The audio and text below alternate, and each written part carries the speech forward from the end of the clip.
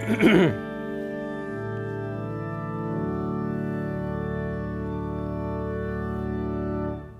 those of you listening to us on the internet and to the men and women in our armed forces, wherever you may be, and to our members and guests here at Beautiful Savior Lutheran in Milwaukee, grace be to you and peace from God our Father, from our Lord and Savior Jesus Christ. Amen. The Word of God upon which we base our message on this fifth Sunday of Easter is the gospel for today. You heard it read before from John chapter 15. I recall just these words: I am the vine, you are the branches. In the name of Jesus Christ, our Savior, who lived for us, died, lives again, and will return to take us to our heavenly home one day, my beloved,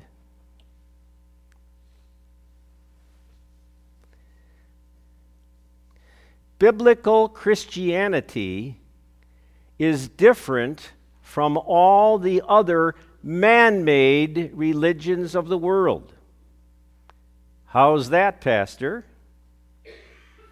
Man-made religions mandate somehow that people sacrifice something to their God in return for His goodwill. Biblical Christianity reveals a God who sacrifices Himself for us to make peace between us and Himself. Man-made religions mandate that people must do something for their God to gain His goodwill. Biblical Christianity reveals a God who does everything. We do nothing. He gives everything. We are just the recipients. We worship Him every day, of course, with our lips and with our lives as one great big thank you for everything that we have received. The words before us this morning are Jesus' words to His closest disciples on Maundy Thursday, either in the upper room or as He was walking with them to the Garden of Gethsemane, ultimately to be betrayed. He spoke these words to His closest disciples, His closest friends. Judas was already gone. He speaks a beautiful metaphor. He says, I am the vine, and you, my disciples, are the branches.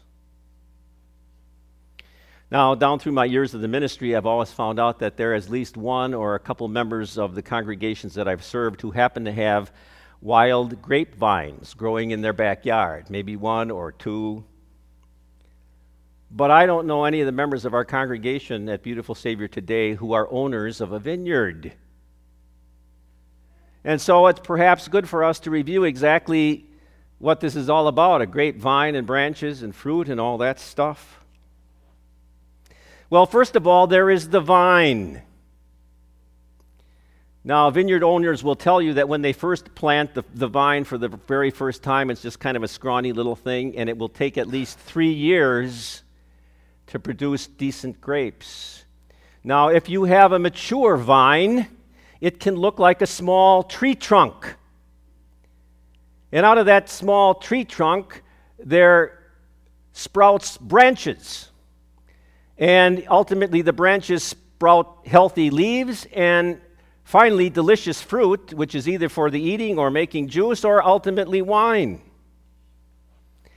Jesus said, I am the vine, the source from where all life comes.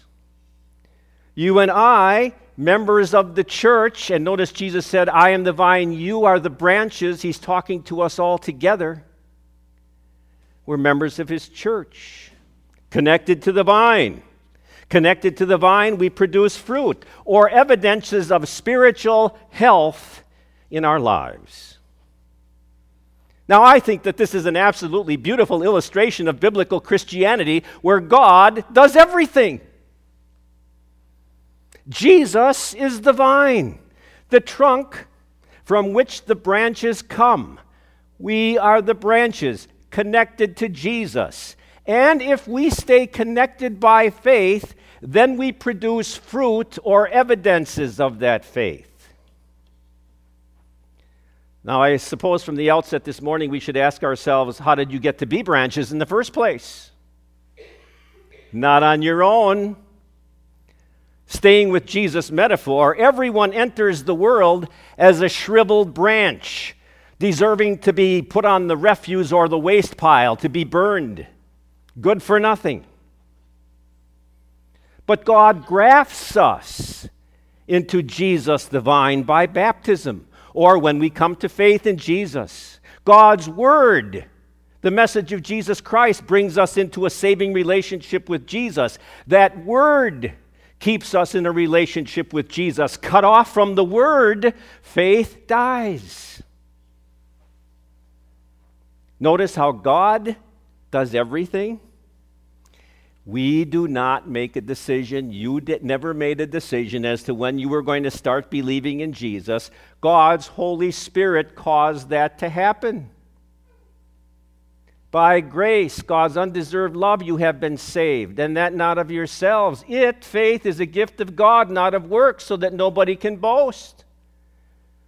St. Paul says, no one can say that Jesus is the Lord but by the Holy Spirit, and we just confessed by saying, I cannot by my own reason or strength believe in Jesus Christ my Lord, nor come to him, but the Holy Spirit has called me by the gospel.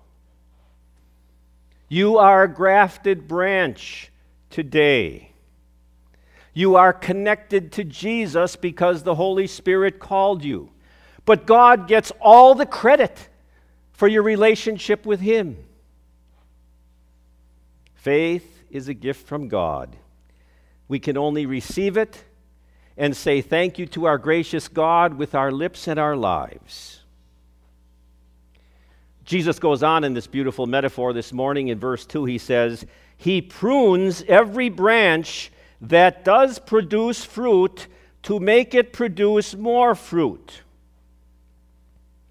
To keep the branches healthy and productive, the farmer every once in a while has to go out into his vineyard and prune the suckers or some of those little shoots that come out of the branches that aren't doing anything. Any shoot that saps the branch of its life has to be cut off. God prunes us, His branches, too. Sometimes He removes from our lives things that are not good for us. And sometimes, either by difficulty or by pain or by sorrow, God lets us rethink the importance of our relationship to Him. Sometimes God works very good things by seemingly bad things. You might ask for yourself this morning, and if you got up like I did and read some of the headlines, you have to ask yourself, why all of the attacks by the world on Christians? It might be to clean us up or to strengthen our faith. Because a lot of times we don't know how precious our faith in our Savior is until it's tested.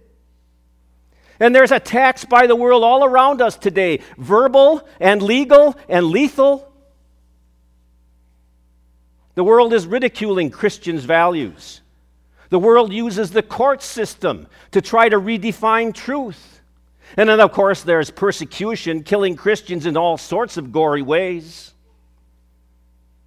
And you might ask yourself, why, God, are you allowing all these things to happen? And the answer is, when you take a look at history, the Church of Jesus Christ really doesn't do all that great during times of prosperity, but it certainly grows during times of adversity. Maybe God's plugging in some new church growth program.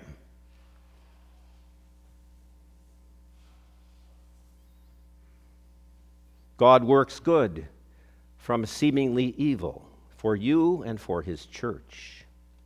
I mean, did you ever think about it? God used the ultimate evil activity of the world to bring about the ultimate good for all of mankind. His own Son, beaten and mocked and ridiculed and placed into the courts of injustice and tried and whipped and killed. Nothing worse than that could ever happen as far as my imagination, but by that he brought about the redemption of the world. Verse 5, those who live in me while I live in them produce a lot of fruit. Not on our own. Nutrients come from the vine. When the branch is healthy, that's because it's connected to the vine. And when it's connected to the vine and it's healthy, it's the nature of a vine to produce fruit.